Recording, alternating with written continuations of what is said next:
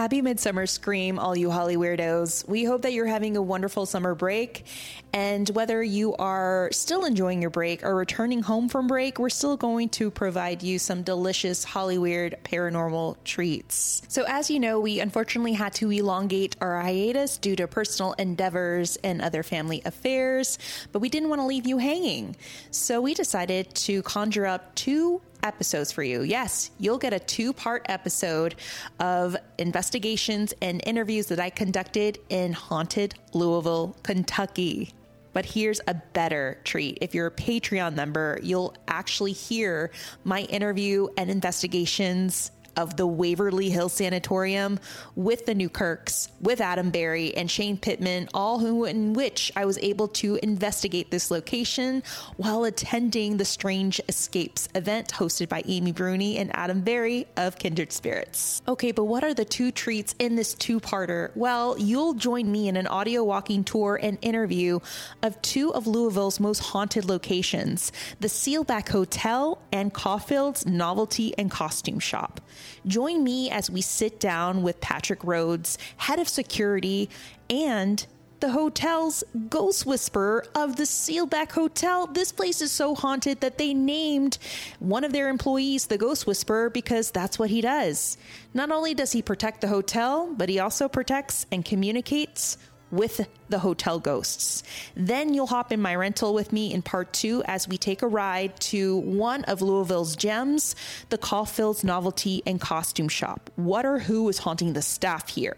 Turns out there's 5 apparitions and a doppelganger. Yes, this place has everything from novelties to gag gifts, Halloween decor, and even a doppelganger. See, there's more to Louisville aside from whiskey, derby, and even hot chicken. Oh, which that is a separate episode all on its own. But don't worry, this 2-parter has legends, history, and ghosts. So you know the drill, grab your salt lamp, and if you're over the age of 21, you want to grab that Wild Turkey whiskey because we're going to get Hollyweird in Louisville, Kentucky, y'all.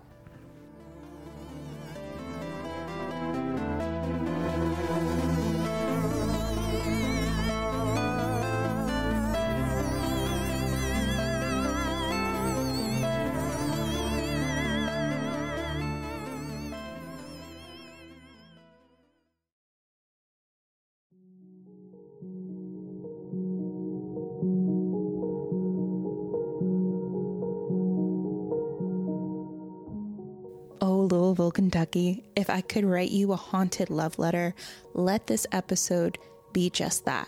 Back in May of 2023, I took a big trip to attend Amy Bruni and Adam Berry's event of Strange Escapes, which was held at the Seelbach Hotel, followed by an investigation at the Waverly Hills Sanatorium. When I first read about this, I jumped to the opportunity, bought my ticket and plane ticket, and just wanted to be surprised by what Louisville had to offer because I knew that the city had a lot to share, and a lot of that was going to come from the dead. Now, before we go into the ghost stories, we must learn a little bit about Louisville's history because it actually goes all the way back. It goes all the way back to 1778 to 1803 with the foundation and early settlement, brought to you by Colonel George Rogers Clark, who established the first American settlement in the vicinity of modern-day Louisville. Then we hit the early 1800s to the 1900s as the city enters its city development phase. It becomes the city of industry, but not only that, it becomes the city that actually became the military headquarters and a major Union supplier depot for the American Civil War. And it was there within the 1800s where a lot of things were brought into light. The Kentucky Derby and Churchill Downs, the Louisville Slugger, and of course, one of the most expensive and famous songs in the world. It's the Happy Birthday song that was actually written by the Hill Sisters in 1895. But it doesn't end there. There's so much more. We entered in the 1900s as we witnessed the Waverly Hills Sanatorium being opened in 1901. Between the 50s and the 60s, Louisville witnessed the Civil Rights Movement and the Great Riots of 1968, with a great boxing figure to emerge during this time, and that would be Louisville's own Muhammad Ali. And then by the 70s, Louisville becomes the first city to manufacture and produce a round of disco balls. Another interesting fact about the city, it's its old part, Old Louisville. Old Louisville is the third largest national preservation district in the United States, and it's the largest Victorian-era neighborhood in the country. If you ever have a chance to visit, please take an Old Louisville walking tour throughout their Victorian district. It is a time warp. It will definitely take you back. It's nothing but beautiful balconies and terraces of this district's Gothic, Queen Anne Victorian, and Beaux Art mansions that take you back to a bygone era.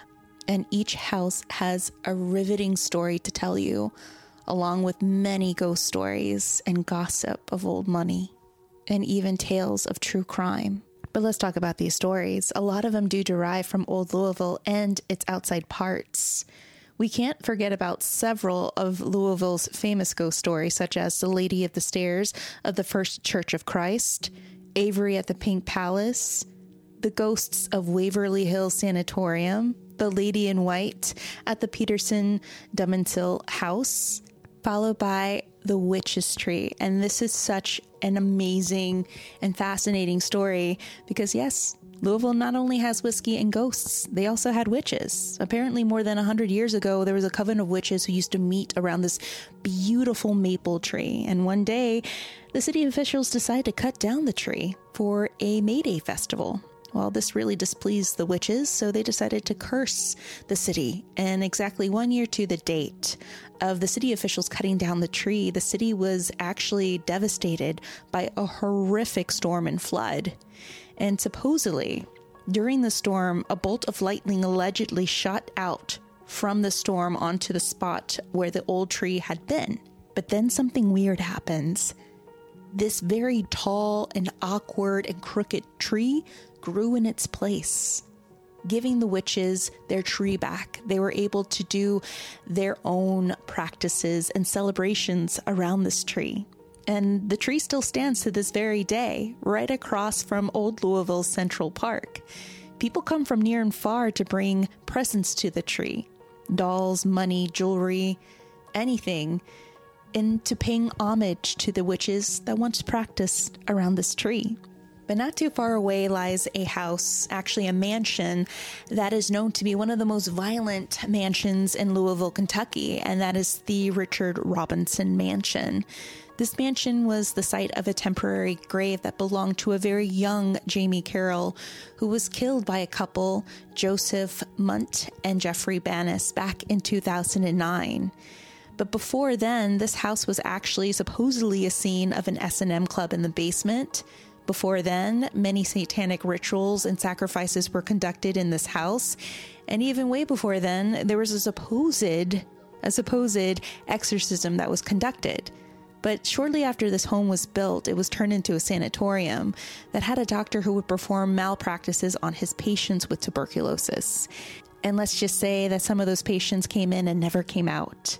But we can't forget one of Louisville's famous cryptid, and that is the Pope Lick Monster, or the Goat Man, who is half man and half goat, and allegedly lives underneath a railroad trestle at Pope Lick Park.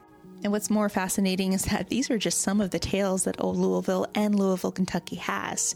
There's so much more.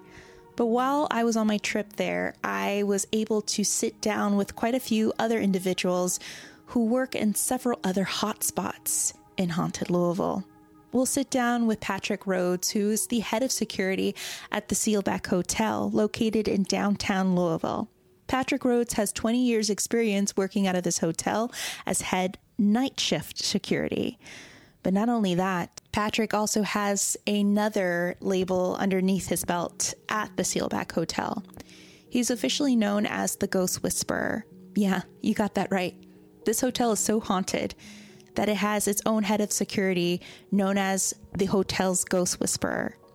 Not only does Patrick Rhodes has 20 years experience working in this hotel, but he has 20 years experience making communication with the apparitions that haunt this hotel. But before we sit with Patrick and learn about the ghost stories, as he gives us this haunted tour throughout the building and its hotspots, let's learn a little bit about the Seelbach Hotel, which is enriched in history and haunted history. You see, The Seelbach is considered to be one of the most historical and even the most haunted places, not only in Kentucky, but quite possibly in the U.S. And here's why. Back in 1903, you have two brothers, Otto and Louis Seelbach, who decided to come up with a grand idea. Let's create a very lavish, turn-of-the-century Beaux Arts Baroque hotel. And with no sparring expense, these brothers went all out. They imported marbles, bronzes, hardwoods, and even linens and rugs from all over the world. Soon this hotel opens in 1905, and it was known to be the only fireproof hotel in the city, gathering in 25,000 visitors on its first day of opening. The hotel was so lush and so popular that the brothers began a 150-room addition in the fall of that same year. In 1907, the expansion was completed and included the famous Bavarian-style Rathskellar, decorated with rare rookwood pottery. And today, the Rathskellar remains the only surviving ensemble of its kind. It is certainly a time warp into a different era, most likely the 20s, as we head into the 20s and this location. So the grandest of hotels was quite famous, with a lot of famous gangsters, notorious figures that included Lucky Luciano and Dutch Sulch, who was known as the beer baron of the Bronx. But then you had the king of the bootleggers, George Remus, a Cincinnati mobster referred to as, you guessed it, the king of the bootleggers. And that's what he was. He got rich running whiskey northward during Prohibition. As a local gangster, he would spend time at the Seelbach for business and pleasure. Writer F. Scott Fitzgerald, who also visited the Seelbach for bourbon and cigars, was taken with the charismatic Remus. In fact, Remus became the inspiration for the title character of Jay Gatsby in The Great Gatsby. Now, when you think of the 1920s and you think of gangsters, you definitely think of Al Capone. And Al Capone was everywhere, even in California and even in Louisville. He had secret passageways in the Seelbach. Now, he used to frequent the Seelbach a lot for blackjack, poker, and bootlegging. He even had a little small alcove in the Oak Room where he would play cards, and you can actually dine in this alcove to this very day.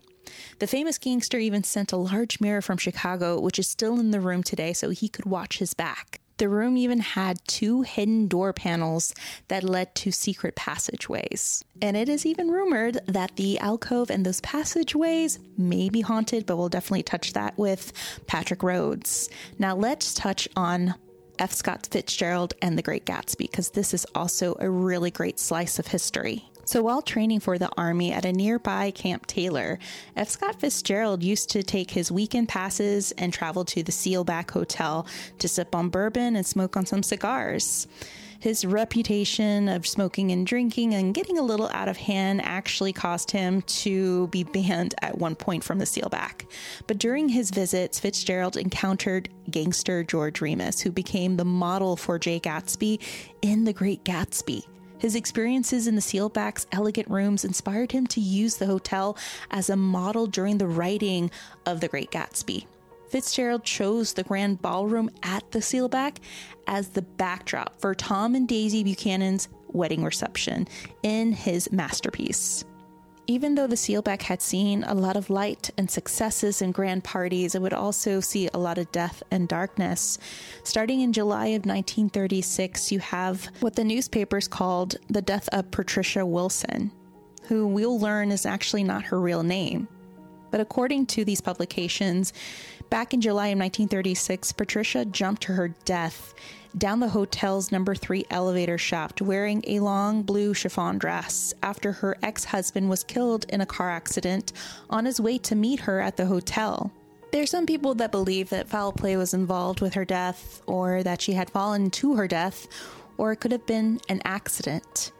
But ever since her death, the Lady in Blue's apparition has been seen, and the first account came out of 1986, when a chef from the Oakwood Room had noticed a woman in a blue dress and long dark hair walk through the doors of an elevator. Not into the elevator, but right through the doors.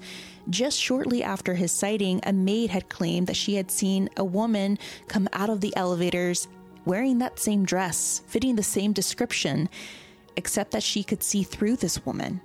In 1992, Patricia Wilson's newspaper article on her death was connected to the Lady in Blue, since this was a reported and recorded death on the property back in the 30s.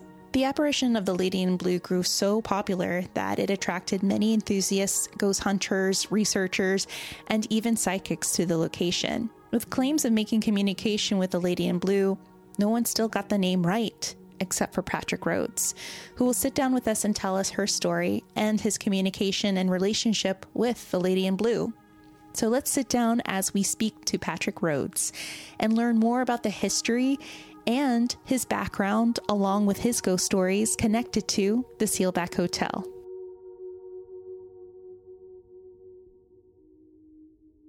Joe's the security officer on the second. I'm taking over the overnight.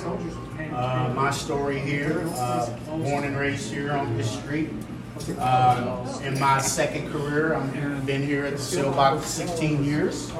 My previous career is I'm a military man after leaving high school. So my life is security. I'm a protector and anointed in that.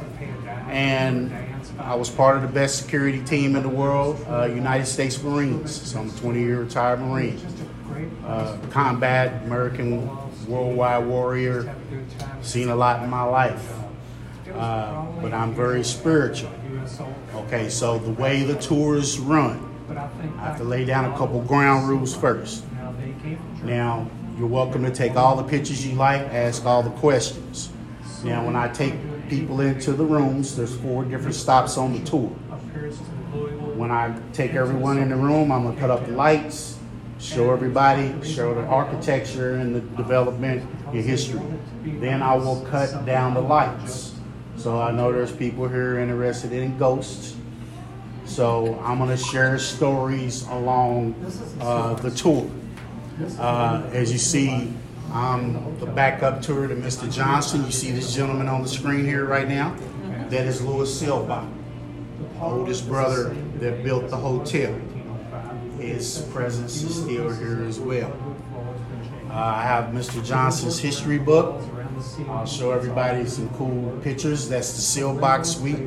So Louis Seelbach, when he opened up the hotel, he and his wife lived in that room. He designed that room for them. He lived in there for 20 years. He passed away on March the 25th of 1925, and he was documented as dying in his apartment on the 9th floor. So the 2 most popular ghosts, of course, of this hotel, the Lady in Blue. We will be talking about her story. Now, Mr. Johnson is not a believer. I am. Larry's story, he started in 1982 as the captain of the bellman and concierge. In 1987, a assistant bellman of his produced a newspaper article to Larry stating that a woman was found in an elevator shaft in 1936. Larry's article, through the history and is documented in the book, is not true. So I'm going to explain to everybody what the true story is to her. She was a clue on the Jeopardy game show in the year 2003 on Halloween night. How many ghosts have you ever heard make the Jeopardy game show? So of course, Waverly Hills, most haunted place in Kentucky, we're number 2. We just run another survey from U.S. News World and Report, one of the top 27 most haunted hotels in America. So throughout the history of this building, a lot of different things have happened, and no one has the stories of this building that I have. So you folks are a very few amount of people that I actually get to spend time with. I only do 2 to 3 of these tours a week. And y'all are my second tour, and I only have 2 more days to work. So understand, you all are a special group of people. You get to spend time with me that I get to take to the building. Now, we do not charge a fee for the tours. The tours are complimentary. People ask, oh, was it a charge? No, I don't charge for the tours. Can I tip you? Gratuity is an option if you want to. You don't have to. I'm not here for that. My main job is guest services, okay? I'm telling you, Patrick is such a sweet and straightforward man. When I first met him, I knew he had a lot of stories. Even before I knew who he was, I just read the word security and then his name. I knew that this was the guy that I needed to talk to. He proceeds to continue the tour by giving us more of the hotel's history.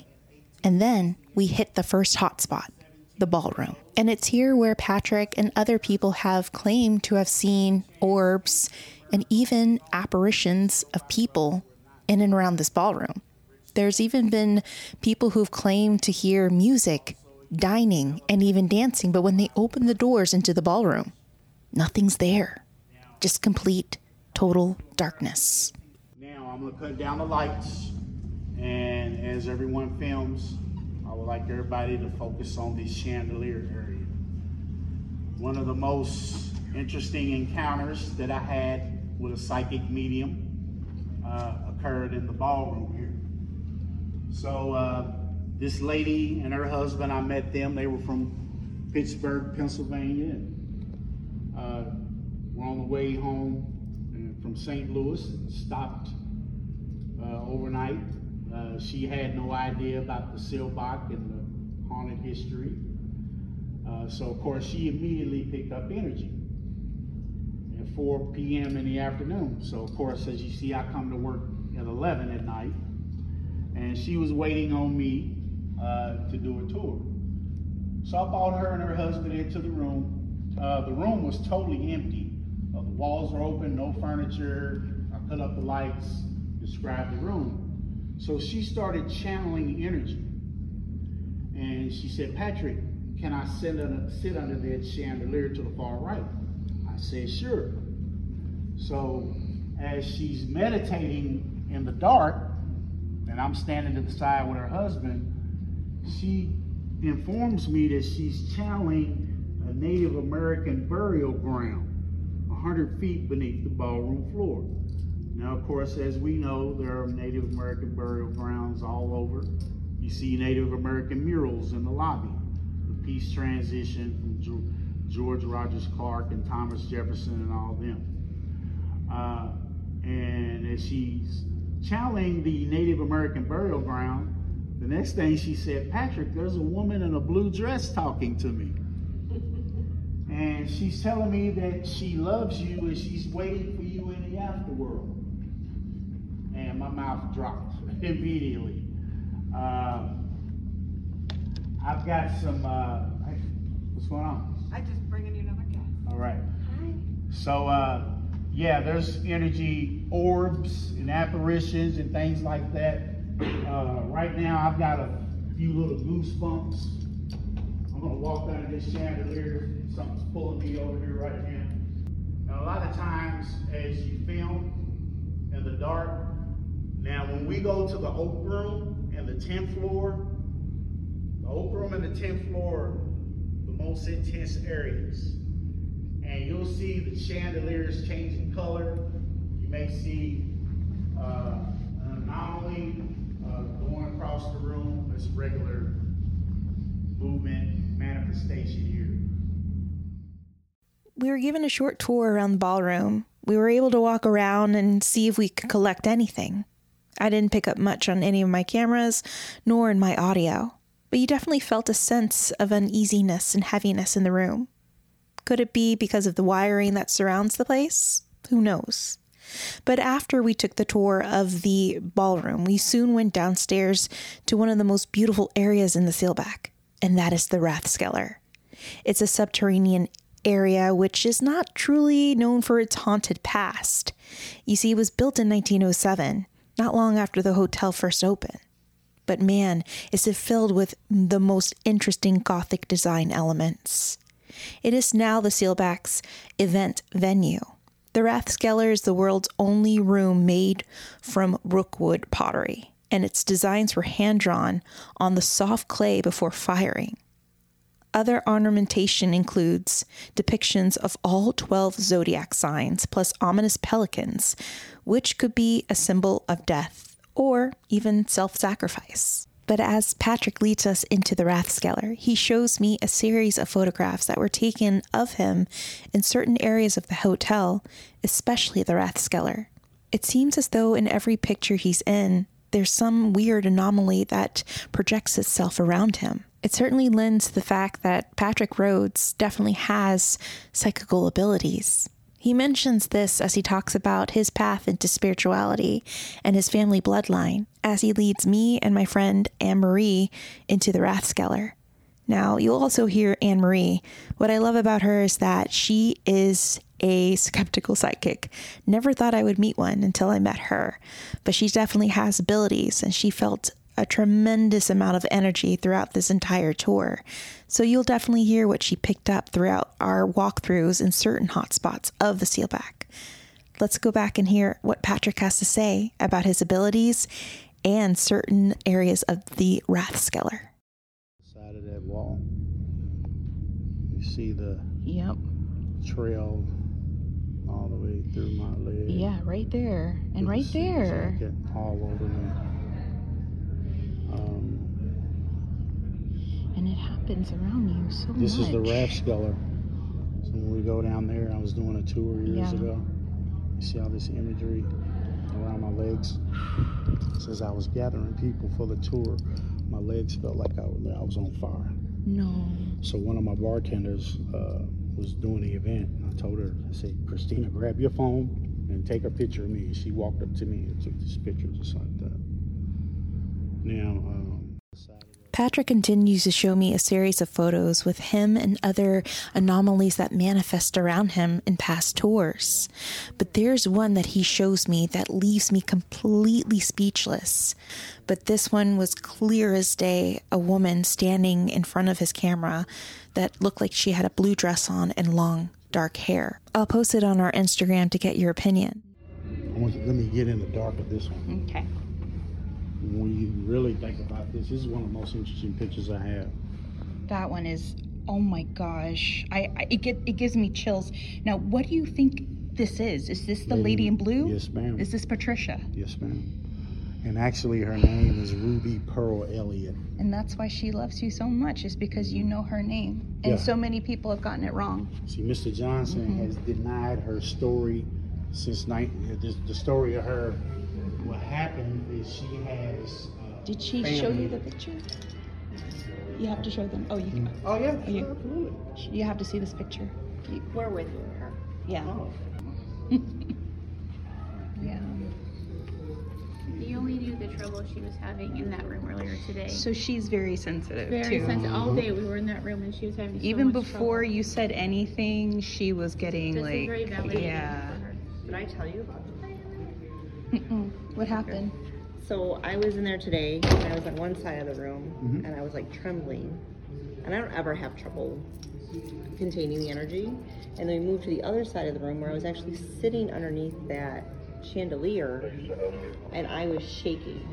Like there was so much energy flowing through me that I was literally shaking. And my friend Amy saw it. My friend Courtney witnessed it too, that I was just pulsating and trembling, and I was warm. I was so warm that I was everyone else was freezing, and I'm taking off my sweater. And So the story that I explained to you with my Yes. medium, Yes. that adds up. yes, All well, right. there's a lot of energy in A there. lot of energy. A lot What's of really energy. interesting is that none of you guys conversed about your Right, experiences. that's right. No. And now they paralleled. That's right. what I'm looking for. Yes, Yeah. ma'am. That's the All share. comes Yeah, together. it does. All right, down to the Rathskellar, ladies. Oh my goodness. You don't ever get scared? Nope. Oh, well, I have been shaken to my core. For a Yeah. man of the military, you Yes, get, ma'am. man. Basically, my life story and legacy. My mom was raised by her grandmother. My great-grandmother lived to be 105 years of age. Right. She was a Jehovah's Witness, a woman of God and spirituality. And she used to pray over me as a youngster and telling me that I'm strong and I'm a leader and I'm a protector. And she pretty much Well, you kind of grew up to be like that, put me yeah. right in my professional life. Yeah, I was going to say, she kind of helped you manifest that in a way. Absolutely. So I am definitely blessed with spirituality through her. Mm-hmm. Now, I have a daughter, and when she was 8 years old, yes ma'am, she woke me up out of my sleep when I was in the military, and telling me that she saw a woman watching her while she was sleeping. I described the woman, an elderly woman, looked like an angel. Wow. And 4 months prior to this incident, I had lost my great-grandmother. I have 2 granddaughters also who are touched in spirituality. So I believe in a legacy of grandparents, parents overwatching children in the spirit world. And there's a boy spirit that I'm gonna pull out a photo we may catch in the open when we go up there. Okay. All right, so yeah, that's kind of my legacy, and I've been blessed and had some divine intervention situations through my life, and absolutely. So the routine that I have when I walk the hotel is I center myself in my prayers. The Lord's Prayer, of course, sign of the cross, and the most documented and said Bible verse in my family legacy is Psalm 23. Every funeral, every eulogy, as I walk through the valley of the shadow of death, so I pray that regularly. And respectful with what's here, securing the building, and they're respectful to you back. Absolutely, yes, ma'am. Now, I have been growled and hissed at by a couple spirits as well.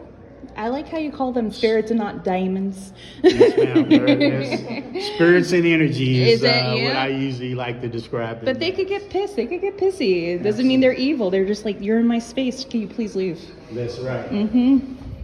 All right. Very cool room right here. Yeah, y'all were here the first night. That's when we met down here. Y'all was looking so fly in the 1920s. I love it. Now, I'm going to cut down the lights a little bit more. And everybody likes to film. Also, as everyone sees this staircase, I'm going to open up the manager's doors. You can film that office. As we know, this area is called portals, where spirits travel frequently. So the staircase that leads up to the manager's office also used to go up to the oak room. So Al Capone has a secret poker room inside of the oak room where he would be taken through these doors, walk from 2 floors up, down into the Rathskellar, and he would do the back door, through the back castle doors, and into the sub-basement. So gangsters, bourbon and moonshine. For 13 years, Prohibition was in America from 1920 to 1933. So that's how the hotel ran. All right, we'll put down lights a little bit more. Everybody can film, ask me any questions if you like. So we did a little investigation in the Rathskellar. It was actually kind of quiet. I had my K2 tripwire and also my spirit box, but we didn't get too much. We soon made our way to the office right above the Rathskellar. We decided to continue with our sessions there, and we came up with absolutely nothing. It was kind of quiet, but I always got the sense that there was somebody or something watching us. Anne-Marie confirmed my feeling and said that it was mainly coming from the area where Capone's passageways were. It was a very dominant energy, kind of like a bodyguard, someone who's always on the lookout. We expressed this to Patrick, and he said, yes, people have seen what they claim to be is someone from that time period of the 20s and 30s.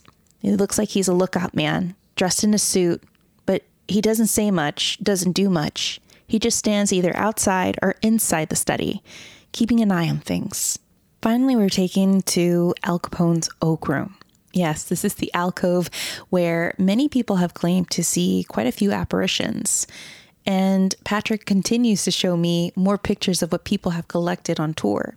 There's even one of an image of what appears to be a child roaming around the room. Now, this is where the tour actually gets a little more interesting. There's another death on the property?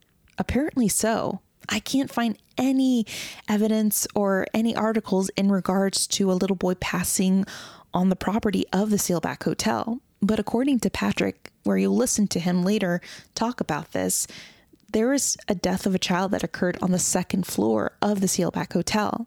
And since his passing, people have actually started to see his apparition, mainly in and around the Oak Room, running in and around the kitchen, the alcove, and the second floor. Patrick has seen him and heard him and has felt him pull on his jacket and the sleeves of his coat. Not only that, it turns out that Patrick may have also captured an image of this little boy. But after he tells us this story, he closes the tour with the most famous legend of them all in the Seelbach, and that is the Lady in Blue. Now, there's several versions of her tragic tale, which Patrick will definitely cover. So let's listen to what he has to say about these other two apparitions that are seen in and around the Oak Room. So I was doing a tour with a paranormal couple about 5 years ago. Yeah. Of course, you see the columns there. Yeah. There he is. He looks he kind of looks like a gnome. It does, right? Yeah. Mm-hmm. Looks like a doll. Yeah, you got to see it. Look at him right there. It looks like a little doll. Yeah, he runs to the Oak Room. Oh my gosh. To the kitchen. I believe that he died on the second floor because as you exit the Oak Room, on those other set of elevators, there's a staircase up there. So he runs from there down across the mezzanine. Does he have a name, or has he ever spoken to you too? I have not. He has not spoken to me. He has touched me. Wow. Mr. Westrick, the Oak Room captain, warned me of my first travels as security. He said, you're going to encounter this little boy, and I guarantee you he'll probably touch you and grab on your suit jacket. Aww. So probably 3 weeks later, I'm walking the Oak Room, 3:30 in the morning, checking everything, and from behind me, my suit jacket's getting pulled, and I turn around, there's nothing there. So he's pretty precocious. Absolutely. In a way. Yes. We leave out candies and things. Nice.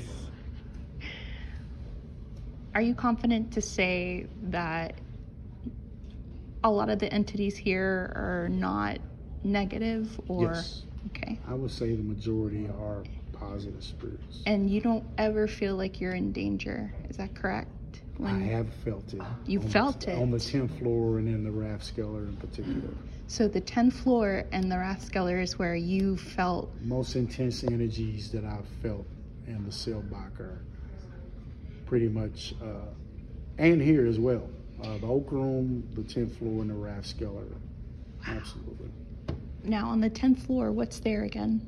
We have a ballroom upstairs. Now, originally, when the hotel was opened in 1905, the 10th floor was an open-air rooftop patio garden for the first 7 years. And then as they developed the hotel, they needed the ballroom, so covered up the roof.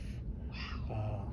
I experienced many anomalies up there with my naked eye and apparitions. And upon my investigation and speaking with our historian, Mr. Johnson, he produced a newspaper article from 1912 that stated 3 construction workers died on the roof of the Seelbach for construction. Oh my God. Apparently fell off of a scaffolding 60 feet in the air. Wow. So I feel pretty sure that those are the energies up there. Yeah. Now also, I'm going to show you Louis Seelbach's story too, and his documentation passing away in the hotel. Okay. Have you filmed the bar yet? No, not yet. Yeah, film that glass. This is the area. This in the back corner in the bar I just got a wave of bumps too. Mm-hmm. In 1907, it was called a gentleman's parlor. Men and women had separate parlors in the early days. Ladies had the second floor. Of course, this is for the guys. So the original function was billiards and poker. You'll see the pool sticks over there. We used to have tables there. We still utilize that cocktail bar. Now you have 4 main employees of the Oak Room. As we entered the foyer, there's a bar out there, so we had a lead bartender. By the entry doors here is the manager's reception office. The chef, still to this day, behind the Oak Room walls there are kitchens and stoves, refrigeration, dishwashing, walk-ins, everything. And then they had a lead captain of service. So this is the Al Capone room behind us. Right there, the brothers named the room in his honor. Inside of the room is a 2-way mirror that was installed. There's a door to the left of the mirror where you would enter behind the 2-way mirror. And the door to the right of the mirror, you'll see caddy corner next to his poster board. That was the door that was taken to go underneath the Rathskellar. So they had a signaling system back during Prohibition. Those 2 pocket doors right there, they used to open and close by a spring-loaded button from outside of the room. Now the stories were where he used to like to face the mirror so he could see everyone's hand. And the lookouts would signal the Oak Room and say, the cops are on the way. They'd press that button, these 2 doors close together. He would get up and take that door. He'd be taken under the Rathskellar and, of course, into the tunnels. Now, he was followed by the FBI for 3 years in the heat of Prohibition. He made $63 million in 1920. To translate that money into today's money. So the Seelbach brothers, all the gangsters and bootleggers are making millions of dollars on Kentucky bourbon and moonshine. You see the rooms all original plaster in the ceiling, the vents. We pulled up the carpet, the original oak is still under the floors here as well. Now these are the only 2 doors that I have never been behind. Unfortunately, in 1981, they did a renovation beneath us, which is between the Rathskellar and the Oak Room. The fire ignited and came up that stairwell and burned out the back of the room. So, yeah, but when they do open those doors, I'm going to be the first one standing there. Because if we open that door, we will fall to the Rathskellar because of the stairwell's burning. We've already had the lady in blue falling.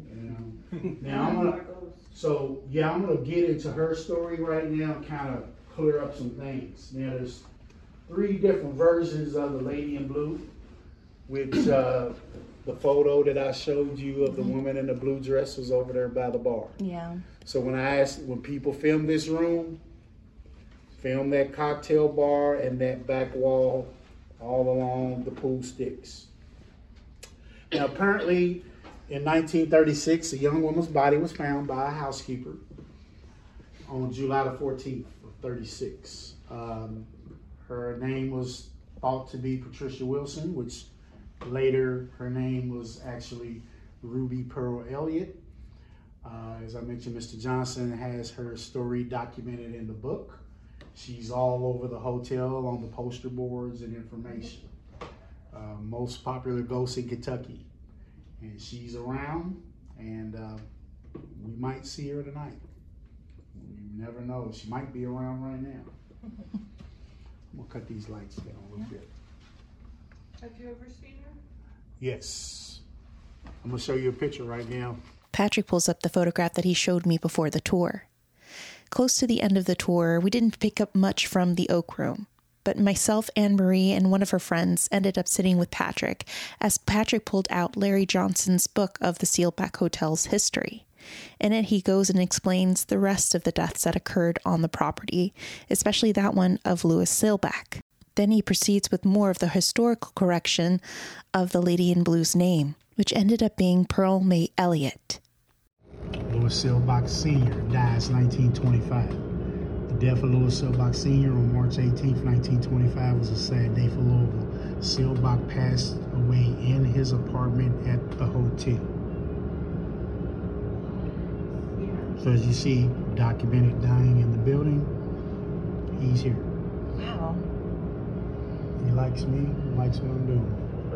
He thinks that you're doing a good job. Yeah, he likes me. So they moved my friends. The room they moved my friends to. Uh-huh.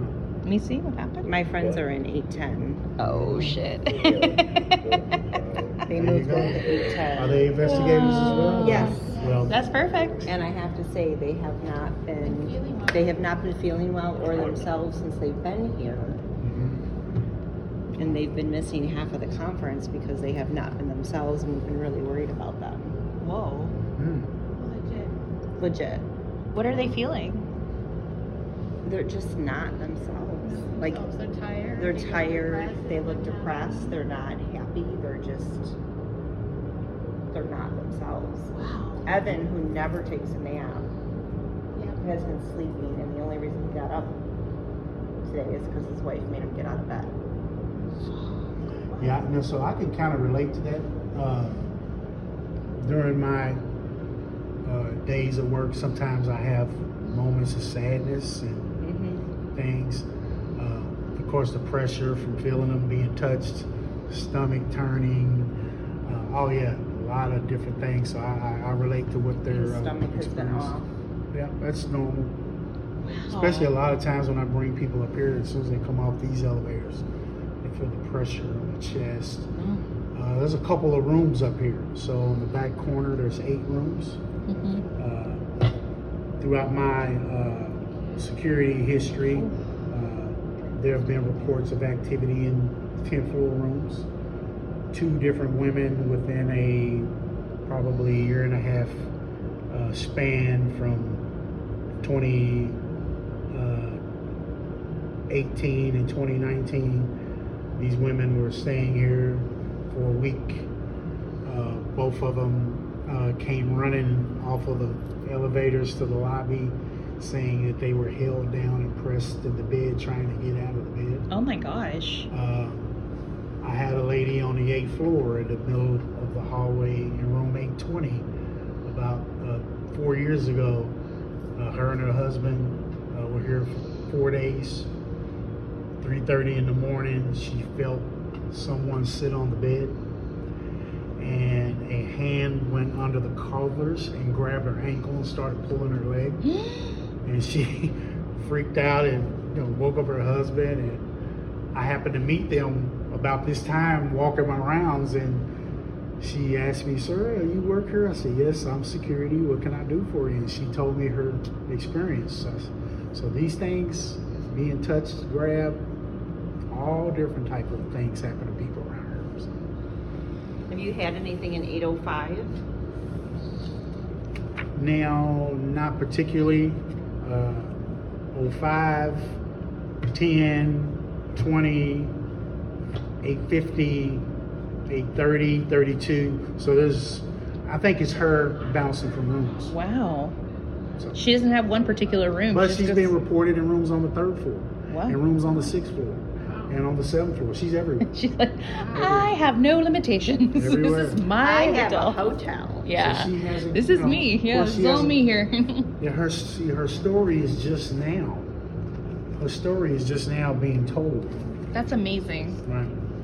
Since 1936. Do you feel like you were the one that was meant to help fix it? Yes, for sure. Absolutely. I just got goosebumps when I said that. I'm going to show you a quick video that I did. Now, of course, during the Halloween season, we pick up for tour requests, and Mr. Johnson and I did an interview for the hotel with our local newspaper. I'm going to pull this up for us real quick.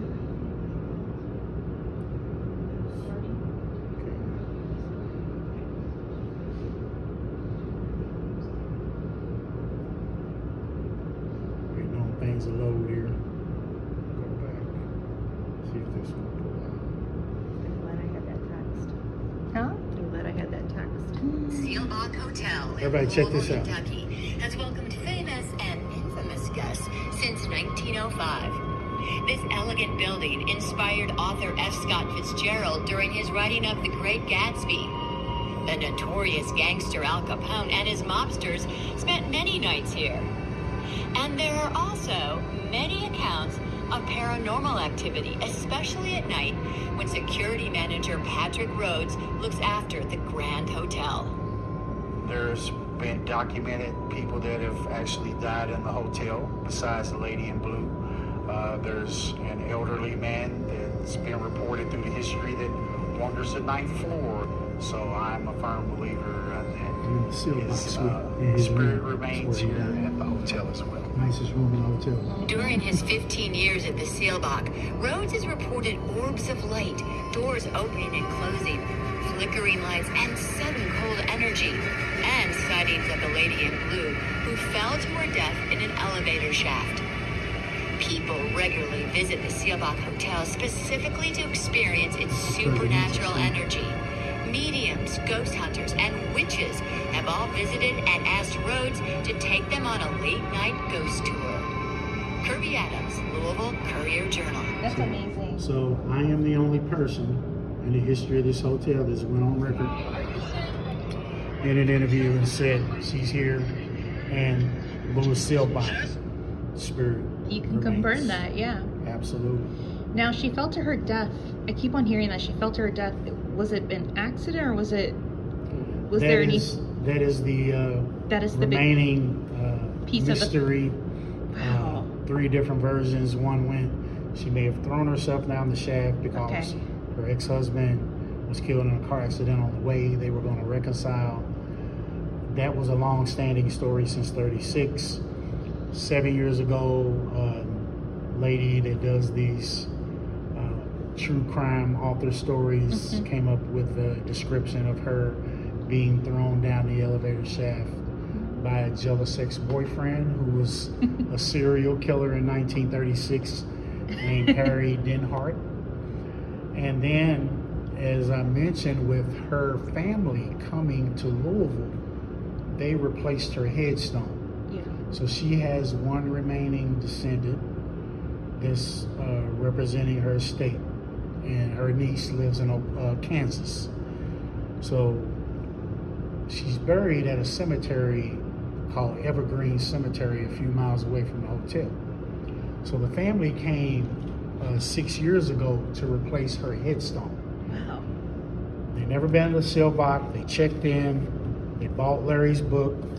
And of course, as you see, here's her story, saying in the book that her name was Patricia Wilson from Oklahoma. Oh, but she was Ruby Pearl. And that was not her name. Her name was actually Pearl May Elliott. Oh, Pearl May. Pearl May. Elliott. Where was Ruby Pearl from? I thought it was... That is another family member of hers. Oh, okay. Yes, her sister. Yes, her sister. That's where I got it confused. I thought it was Ruby Pearl, but her name was Pearl May Elliott. Yes. And is that the correct name that they put on the headstone? Yes. Oh, thank God. Absolutely. Let me see, I might have a picture of her headstone. So also along with this, the representative of the family historian who brought together the story. Now, I'm going to present you this article about the updated information.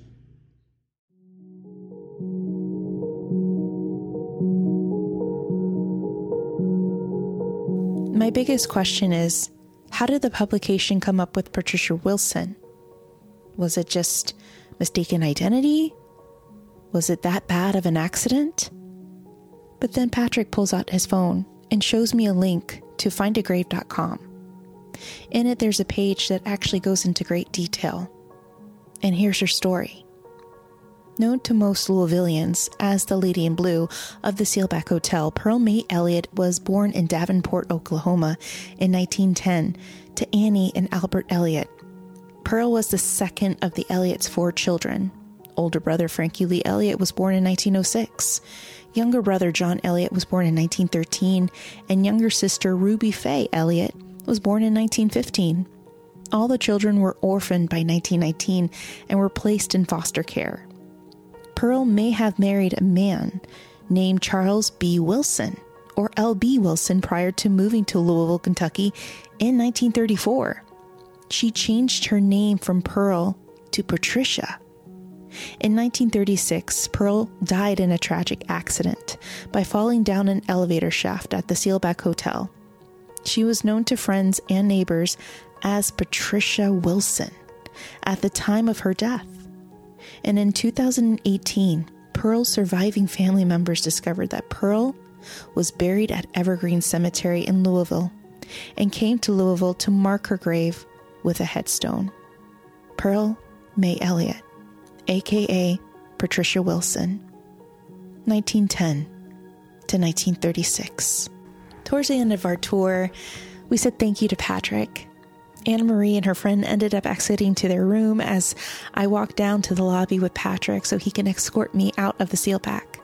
Like a true Southern gentleman, we had taken a couple of pictures by the staircase, exchanged a few more stories, and then by the end, we gave each other one great big abrazo, a big hug. He's such a teddy bear. But as he was walking me out of the exit, I had to ask him one more question. I didn't record it, but I needed to know, from his perspective, did you happen to find the Seelbach, or did the Seelbach find you? He laughed and he said, I think we found each other. Sometimes places or people are meant to be in our lives, and this place was meant to be in my life. Whether or not I was meant to help Pearl May Elliott, my destiny and my future's here. Not only to help take care of this hotel, but also to take care of those that you can't see.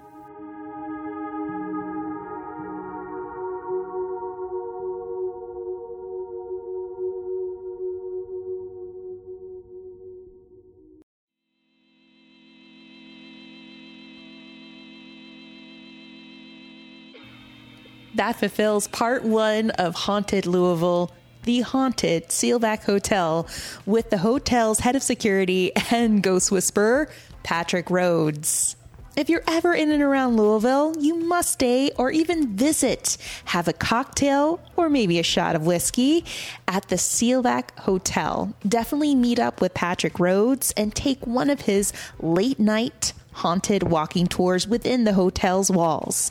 And you must definitely go and catch the sights of the Rathskellar. It is a must-see and a time warp. All right, a huge thank you to Patrick Rhodes, head of security of the Seelbach and the Seelbach's Ghost Whisperer. Thank you so much, Patrick, for taking the time to sit and speak with me, for conducting these walking tours and sharing your stories along with the beautiful history and haunted history of the Seelbach. Thank you for taking care of the hotel and its ghosts. If you want more Haunted Louisville stories and you want to continue with part 2 as we head to Caulfield's Novelty and Costume Shop, guys, this is where it gets better. We sit down with the staff as we talk about their possible 5 apparitions and a doppelganger. Tour the most haunted floor with me, the 3rd floor, with their manager, Cindy. And you wouldn't believe what I come across within this shop. It gets so spooky, so weird, and most definitely Hollyweird. Now, if you're not following the podcast, you should. This is a sign. Synchronicities. Hello.